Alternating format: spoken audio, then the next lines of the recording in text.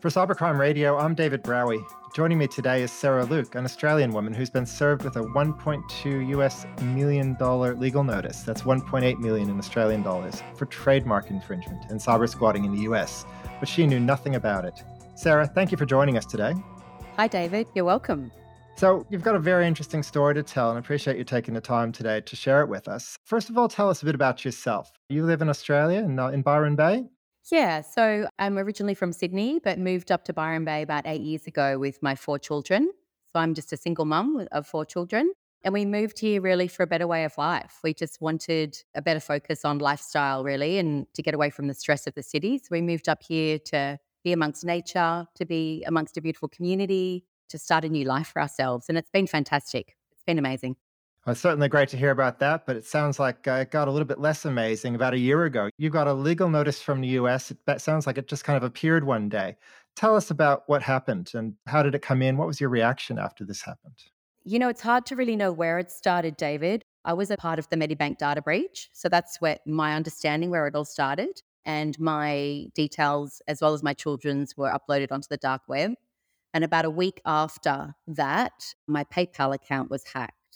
So I received an email in my inbox saying, I think we've all received one of these emails before. And the email said, the email address on your PayPal account has been changed. If this was you, you don't have to do anything. And if this wasn't you, phone us. So I phoned them because I couldn't actually get into my PayPal account. I was locked out. So I phoned them straight away. And over the phone, the customer service assistant was able to unlock my PayPal account. And I could see straight up that there were a ream of transactions on there over the past 2 days that weren't anything to do with me. So it was a bit of a shock, actually. So how many transactions are we talking about and what sort of transactions? Yeah, approximately 230 transactions.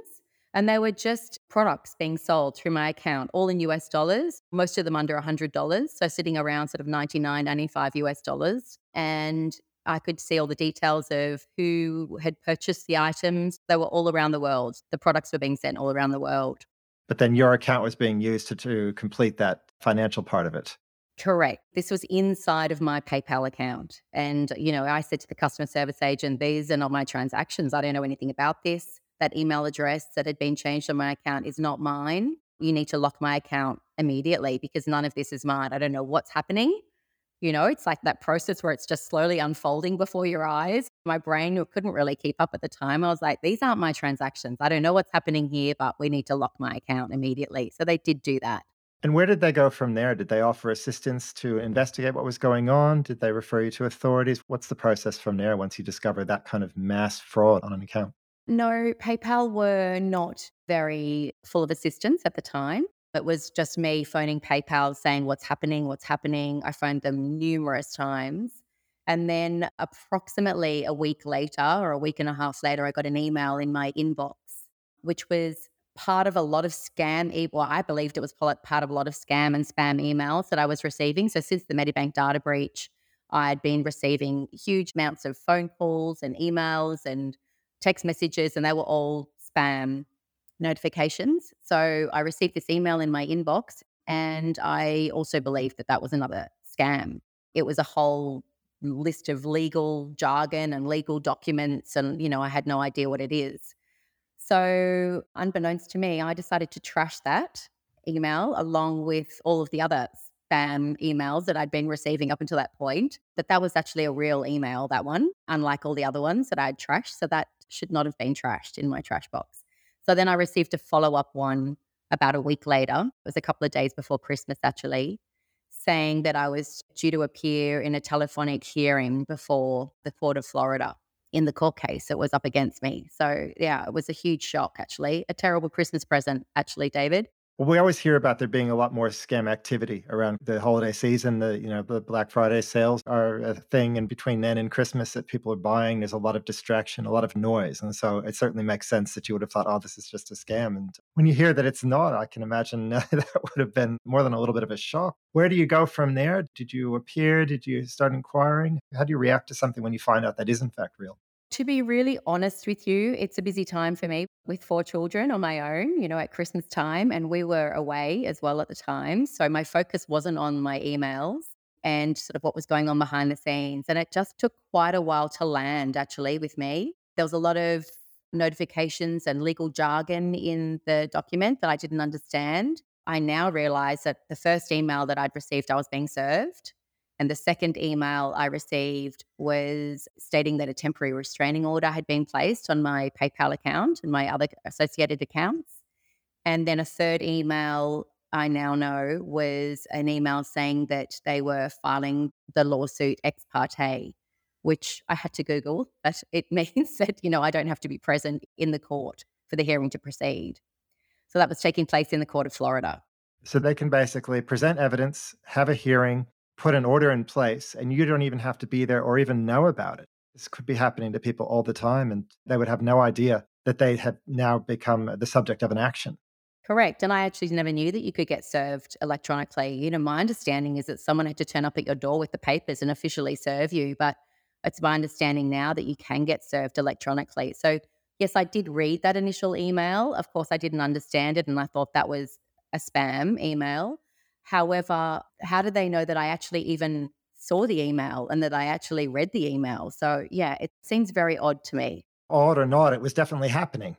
Where do you go from there? Did you contact them? Did you get legal assistance in the US, legal assistance in Australia? How do you sort of respond in a meaningful way to something which has come as such a major shock? Well, not long after this, David, I received another email, which was further legal jargon, if you like. And now I now know it was a separate lawsuit. And this was taken out by the National Basketball Association. So the same thing was happening again, all over again. Once again, I got served. Once again, they placed a temporary restraining order on my account.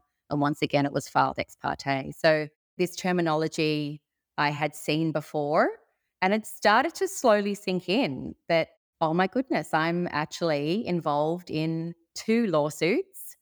I'm being erroneously sued as a defendant in two trademark infringement suits in the US. And that took a while to actually sink in for me. So I contacted quite a few lawyers in Australia asking for their assistance, and I got bounced around between about 6 or 8 lawyers in Australia. They were all saying, oh, it's not our area of jurisdiction because this is, quite a specific area. This is IP, but not only is it IP law, but it's international IP because the suits are in the United States. So it was really difficult for me to find some help in Australia. So I just kept getting bounced around and just started trying at that point in time to do anything I could. So I tried all the government bodies from that point forward and started trying to jump up and down and make some noise.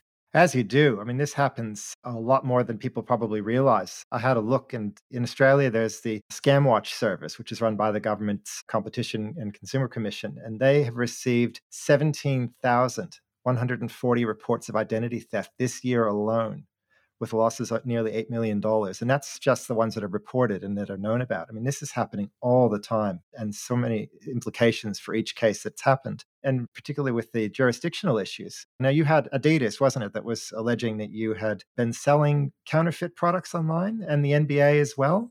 Yeah, correct. Both of those organizations, actually. So, yeah, there's two separate lawsuits that I'm involved with.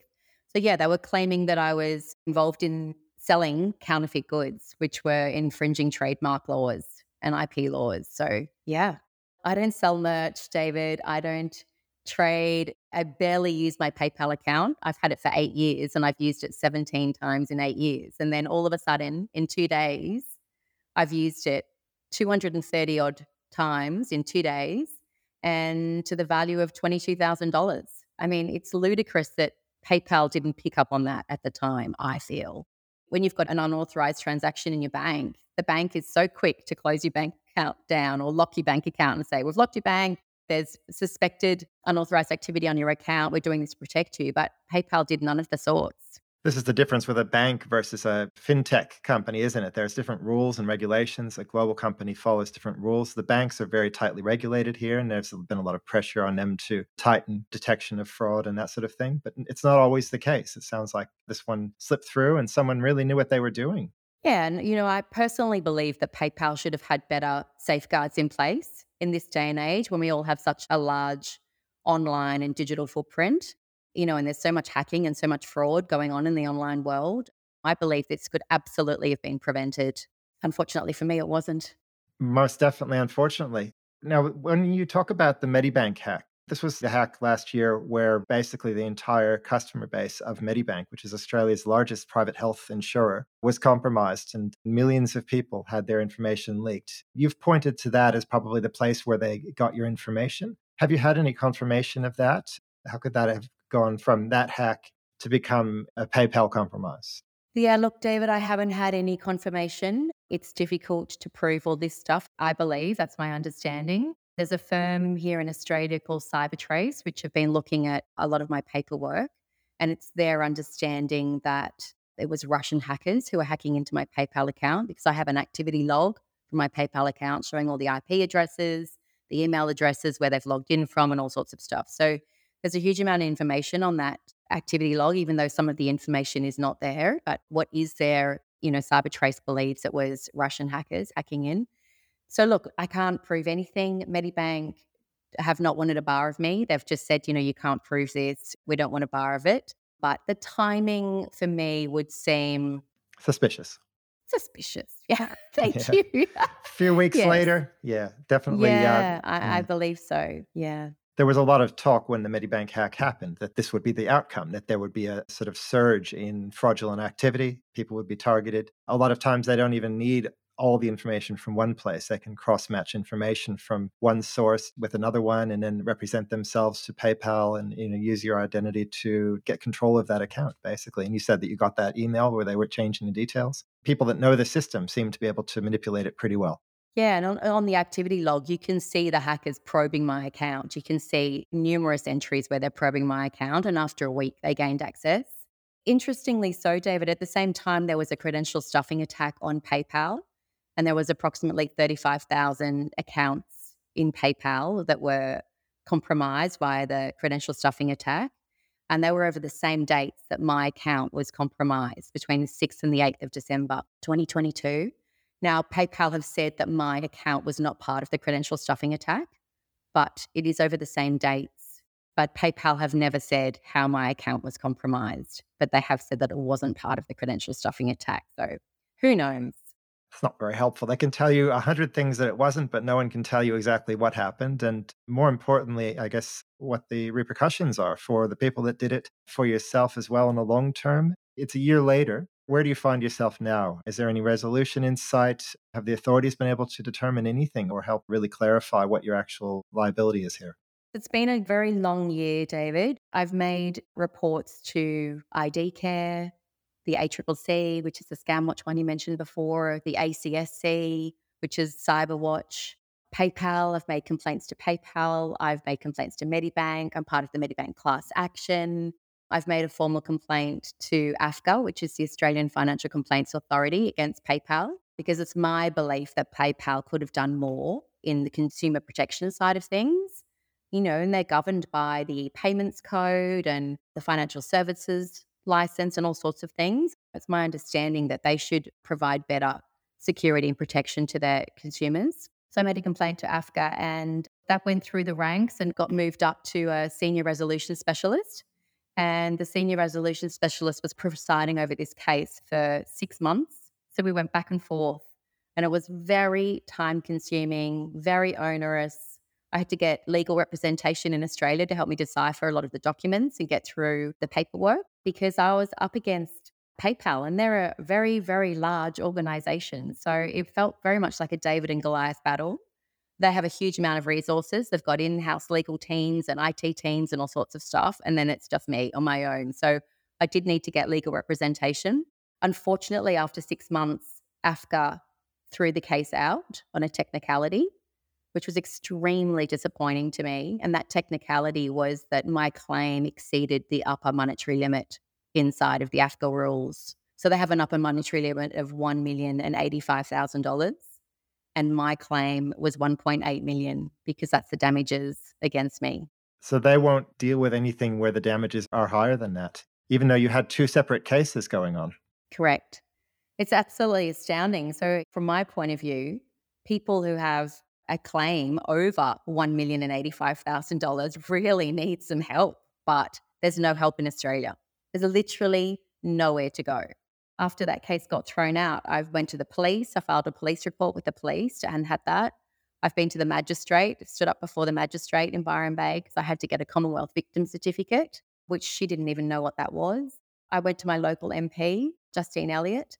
She, is a great advocate for the constituents in her area, but she said she couldn't help me. So she referred me to Claire O'Neill's office down at the Office of Home Affairs in Canberra. She's the Federal Minister for Cybersecurity. She said she couldn't help me. She referred me to the Australian Federal Police. The Australian Federal Police said they couldn't help me and they referred me back to the New South Wales Police. So it's just being pushed around from department to department, no one saying they can help me. I really feel like I've fallen between the cracks. And that's why I went to the media in the end. That's the only way I saw that I could have a voice in this whole fiasco, was by going to the media and getting a news report aired on the whole scenario. Well, it's so valuable to get your story out. And thanks, of course, for sharing it with us. I mean, this is incredibly immediate for you. It's ongoing. It's clearly a very stressful sort of thing to happen, and just really from not having done anything wrong. Is there an understanding with the people that you're talking to that this was in fact fraudulent, that it wasn't you? Or is there anybody saying, well, maybe it was her? Because certainly there's some people in the US that think it was based on the documents. Have you had to make that argument as well? Or is there an understanding generally that this is what's happened? Well, look, it is a minefield for me. First of all, I have no legal experience whatsoever. And secondly, I certainly do not understand any of the jargon and terminology in the US in their legal system. So that's a whole different ballgame over there. I just need to take a step back, David. Part of my process in going to the media, my story was picked up by a company called Norton, and they're a cyber safety brand.